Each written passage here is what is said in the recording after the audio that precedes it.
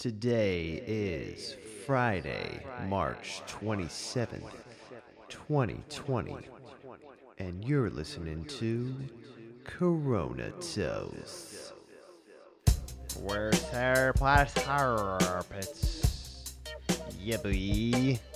Juan Huevos. Coming to you live from Ceviche Studios, aka my guest bedroom.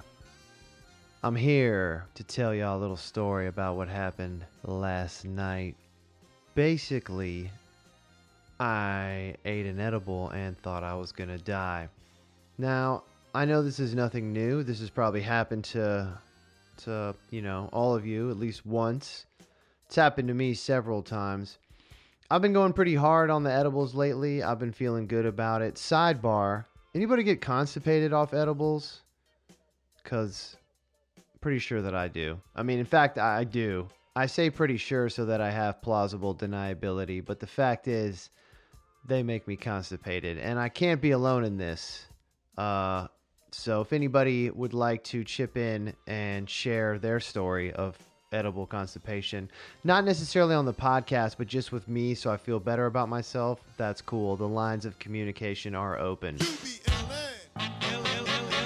But so I've been going pretty hard on them. I've been eating ones that I made myself, and I wouldn't say I'm like a heavyweight by any means, but I have increased my intake certainly, and at the very least I know what I'm working with when I'm working with the ones that I made. So I got some. If you listen to the second episode where I was talking to Kristen Garber, I was actually chewing on one that was kind of a cereal bar style, and it had been given to me by a friend of mine.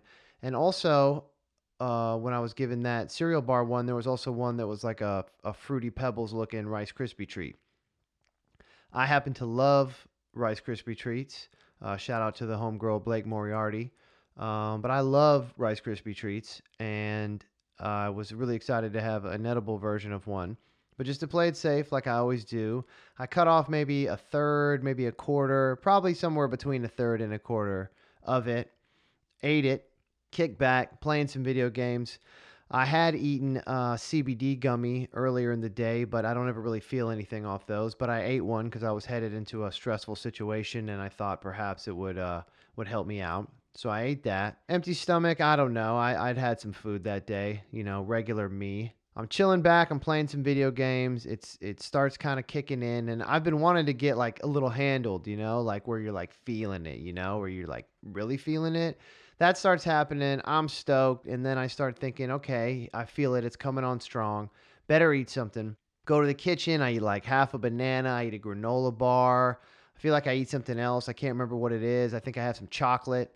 So I think, okay, I've just put a damper on it. But it keeps just getting stronger and stronger. And pretty soon I can't play the video game anymore. My eyes are starting to get out of focus. Things are becoming very difficult. And I think, okay, relax. You got this. I'm saying you got this and it's fine and it's all good. I'm saying that stuff to myself over and over again. But things are getting pretty bad. I'm definitely doing the thing where you put your face in your hands and you cradle your face and you kind of breathe and run your fingers through your hair and hope it gets better. I'm petting the cat. It's not really helping. Then I realize, okay, I'm in that spot where it's just too much. And I'm still amazed that I've eaten so little of this item. So of course I start thinking, remember back in the day when things were laced, when you thought everything was laced? So I don't think it's laced, but I think maybe it's got something in it that I don't know. Maybe it's like extra and I didn't get the memo. So I'm panicking a little bit. The panic starts to grow. I'm laying down. I'm freaking out. The cat's laying on me. It's not soothing me. I get up. I hold my face in my hand some more. Then the panic attack really kicks in. My heart is beating insanely. My thoughts are insane. I'm mostly worried about my heart, though. That's the classic, You're having a heart attack. You're going to die. And even though I know it's classic, and even though I know I'm not going to die, it doesn't help the fact that I'm totally going to fucking die. So start panicking like really, really, really, really, really hard. I know I've said that a million times.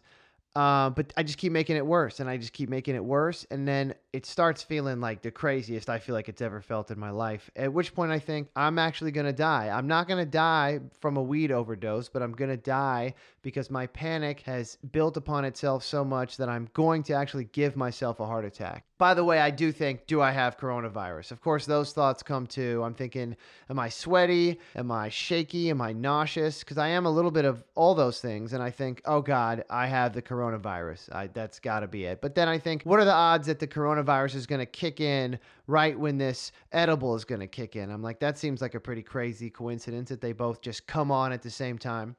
But so I'm thinking I'm going to die by myself because I'm on quarantine. I can't call anybody. Nobody wants to come over and babysit me because we're all scared of each other. But I just know that I'm having a heart attack. I feel like I am really having a heart attack. And some shit's definitely happening. I mean, my heart is beating crazy. I'm hearing it like beating in my head. It's like the sound bites of a movie when the person's dying of heart failure. I go outside. I'm on the stoop. I'm clutching myself. If I had pearls, I would be clutching them.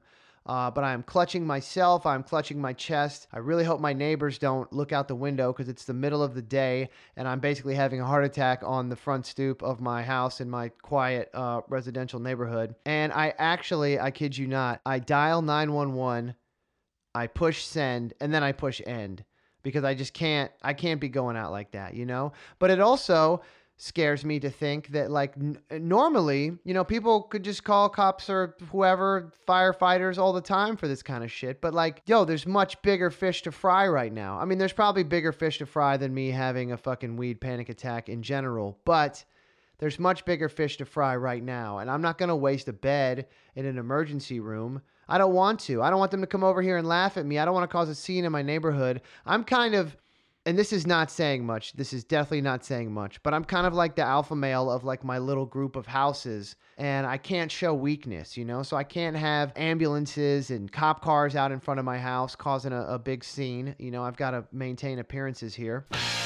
So I don't call the police, but I'm thinking I'm going to die. The adrenaline of knowing that I just dialed 911 and hung up gives me just enough clarity to call my neighbor, who's a good friend of mine, and we have kind of commingled recently, so, I don't think the coronavirus, if we got it, we got it. But thank God he's home. He came over, he babysat me for about an hour and a half.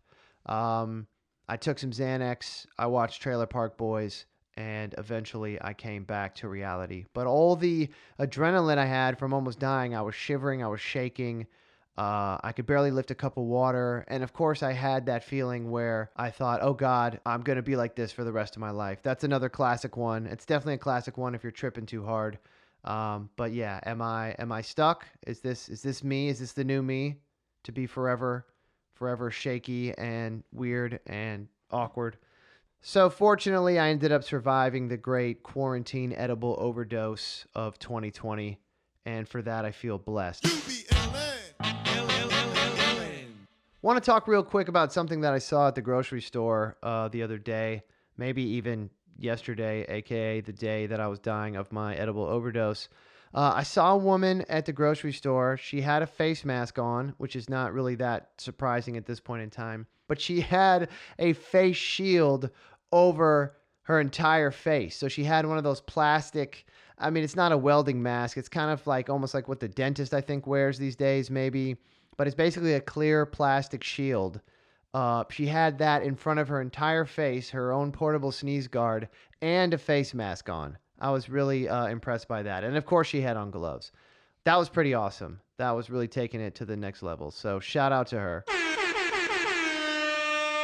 Got some upcoming guests I wanted to shout out.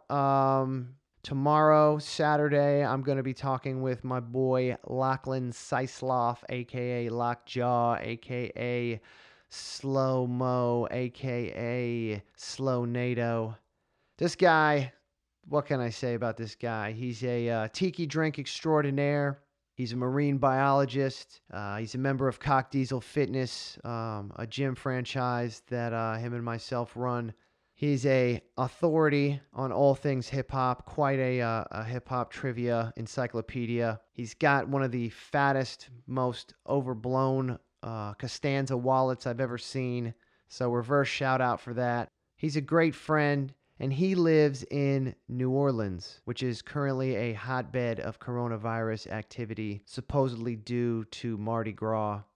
But you know, the media says a lot of stuff. He's actually down there on the front lines, so to speak. So I'd love to hear what he has to say about that. So we're going to have him on the show tomorrow. Sunday, got a very special interview, hopefully, with Victoria Bulabasis. Probably saying her name wrong. She's going to say it right on the show. What can I say about Victoria? We got a journalist, a writer, a DJ, a filmmaker, a cook. Probably speaks like 5 different languages. She's going to tell me what I left out. She's also hilarious. Really looking forward to having her on the show. Next week, thinking about doing Raleigh week. Getting all the people in Raleigh. But hopefully amongst whoever we get that's in Raleigh is Raleigh's own local superstar, back from toiling abroad in Los Angeles, California. Always killing it musically, always killing it in real life, always fun to talk to. The one, the only, Stuart McLam. Or as his friends call him, Stu McLam. He's got some new music out. I love it. Can't wait to talk about it.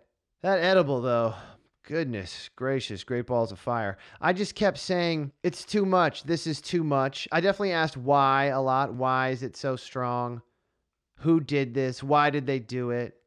At one point, I was so shaky, I thought all my muscles were atrophying, and I was literally going to just be a puddle of a man for the rest of my days. I was just in a world of hurt. It was a world of misery, and I almost called the cops on myself. And then literally thought about the cop who called the cops because he had eaten too many brownies and thought he was dying. I just couldn't go out like that. I couldn't go out like a too high cop. You know, what a shitty way to go out. But I just knew I was going to die from a heart attack by myself under quarantine. Thanks to the coronavirus. Give it up for the coronavirus. Thanks for checking out this update, and we will see you in a couple of days.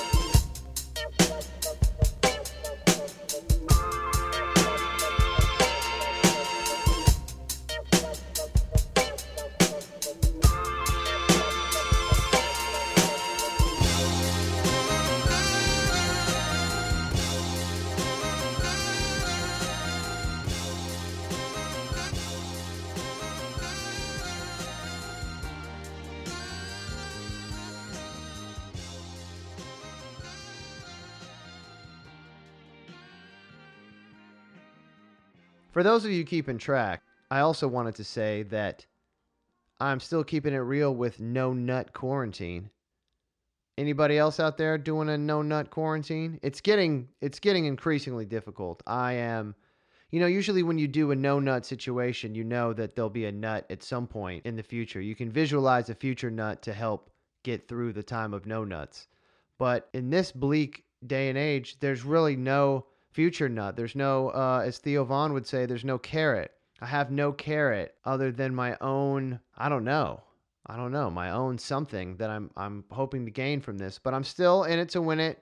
I don't think it's been a week, but it's been almost a week. I'll be keeping you posted. That's the other problem. If I nut, I'll have to confess it live on air, and that's fine. I'm not ashamed, or I wouldn't be talking about this in the first place. But if anybody would like to get on a no nut quarantine, like to join in, the lines of communication are open. So hit me up. Shout out to my social media. You can find me on Instagram at Juan_Huevos. That's JUAN_HUEVOS. Please don't ever spell Huevos JUEVOS like my buddy Ned Phillips always does, even though we're like BFFs and he can't spell my name right.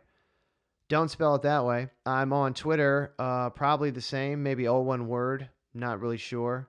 If you type Juan Huevos into the Googles, you'll find what you need. Find me, follow me, talk to me about what you hear on the podcast. Tell me it all. Tell me where this sample comes from. no nut.